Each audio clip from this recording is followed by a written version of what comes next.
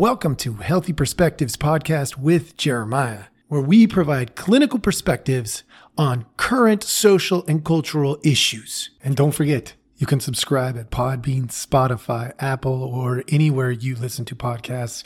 Please subscribe at any or all of them. You can follow us on Facebook, LinkedIn, Getter, Twitter, and many other social media sites. Or you can email us at healthyperspectives@protonmail.com.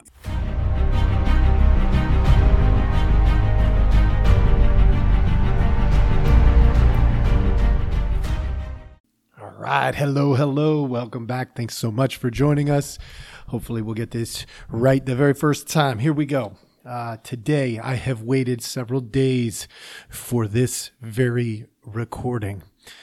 I waited because I have this mindset in certain circumstances. Maybe it's the therapist in me. Maybe it's just something that life has taught me. But I think there are times where the right approach is to just pray and wait. And the other night I heard a little bit about something that went on in football, so I flipped on the game and I took a look, and I got to see the reruns of Damar Hamlin collapsing on the field. I am not the first, and I will not be the last who talks about this. My hope is that today I'll tell you some things that I have learned or was reminded of. And hopefully we can use this as an opportunity to grow and get better and decide where maybe we should go as a culture in these more difficult and challenging situations. Because I've gotten to see some very ugly things that have come from some people that are addressing this.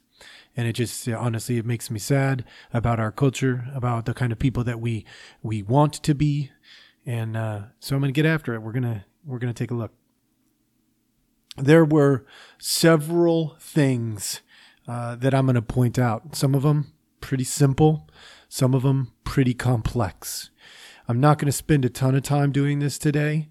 I am just going to put it out there and then let you think about it. Hopefully, encourage you to process this in a good, healthy, productive way. So one of the things that came to my mind that I observed, I'm going to start with the players on the field. The players on the field, they're ordinary men. We got to see that, for people who idolize the players. My hope is that you saw that they had real emotion. There were tears, there were prayers, there were gatherings, they were holding each other. It was, in some ways, a beautiful thing to see. I don't like that it came in the way that it did. I wish people had the opportunity to see that kind of unity and camaraderie and love and care in our culture without somebody having to collapse. But that's a good takeaway, right? Ordinary men doing ordinary things. And there was some beauty in the chaos and the challenge. I also saw that our media folks were unprepared, and I don't blame them. I mean, how often does this stuff happen? Not super often. And let's be real, most of the time when this kind of thing occurs, because this is not the first player who has ever collapsed on a field. We used to see heat exhaustion, heat stroke. There was a lot of things that we've seen over the years, at least in my lifetime. And, these media folks, they normally have time to come up with what their one-liner is going to be. And they didn't have time. I'm saying that not because I'm disappointed that they were unprepared. I'm saying that because they're professionals. What they do is speak for a living. But they're also people. And there are things we cannot prepare for. It's so common to see people want to have answers to everything. But there are some things in this world we don't have answers for. And when we encounter those, we get to find out a little bit more about true character, like what you really are on the inside. And we got to see that as fumbly and strange as it was. There was some comfort in knowing that even the people who professionally speak were wrestling with their feelings, with their thoughts, and with their words. And I think we need to do a better job, just in general. This was something I was reminded of. A better job in general of having the patience to let people fumble through stuff. I think that's okay. And if they make mistakes, because they are people and they will make mistakes, having a little bit more grace and forgiveness for those mistakes. Now, I mean, there's a difference between mistakes and then planned and coordinated mistakes. I'm talking about impromptu. If you're giving a speech, some of you have been with me for a while, and you've heard me talk about the teleprompters and how annoying that is. And in particular with the January 6th stuff, it was teleprompting, and that just drove me nuts, because I am one of those people who understands people will make mistakes, and those mistakes are okay, and that they can be forgiven. But there's an authenticity to being real and having, a communication that's not, all planned out and dramatized.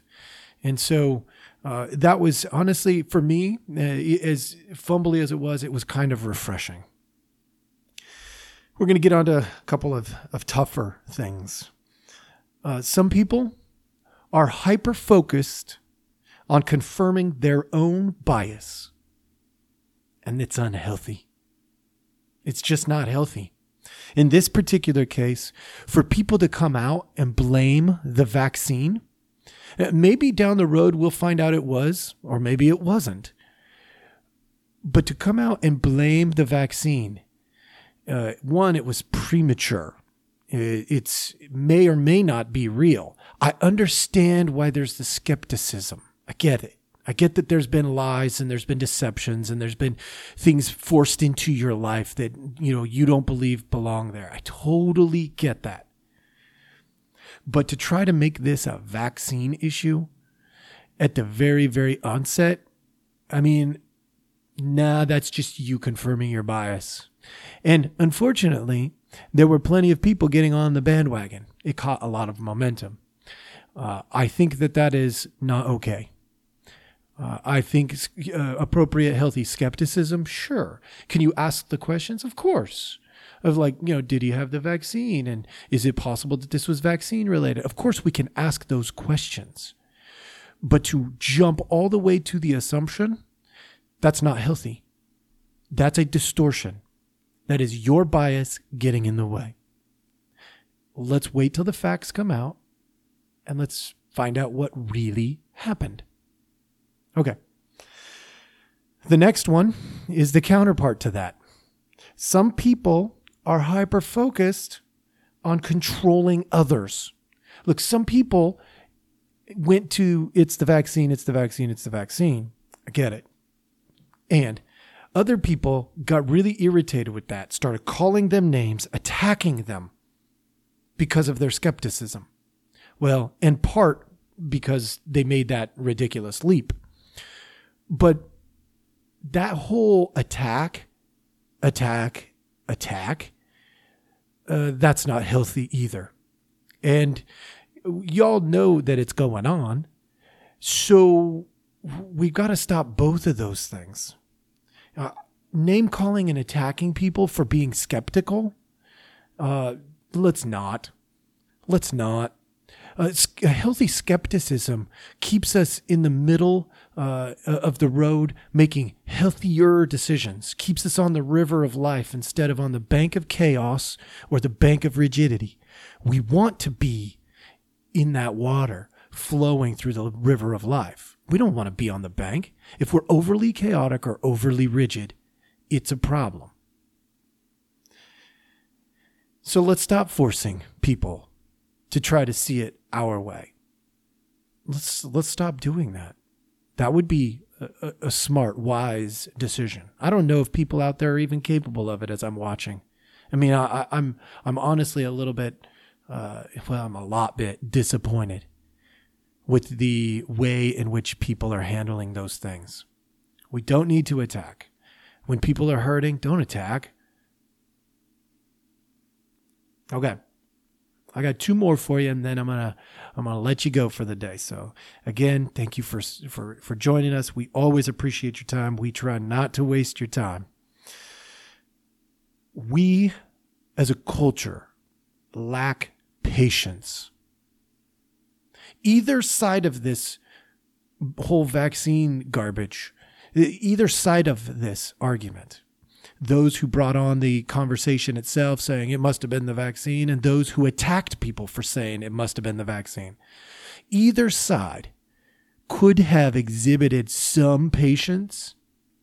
And at the end of the day, I'm going to be honest, those that did have some restraint, I respect a whole heck of a lot more. Because from a therapeutic lens, having the patience to know when not to attack, even though the attack is simple, having the patience to know when not to spout off at the mouth, even when an opportunity presents itself, that's really important in terms of relational development.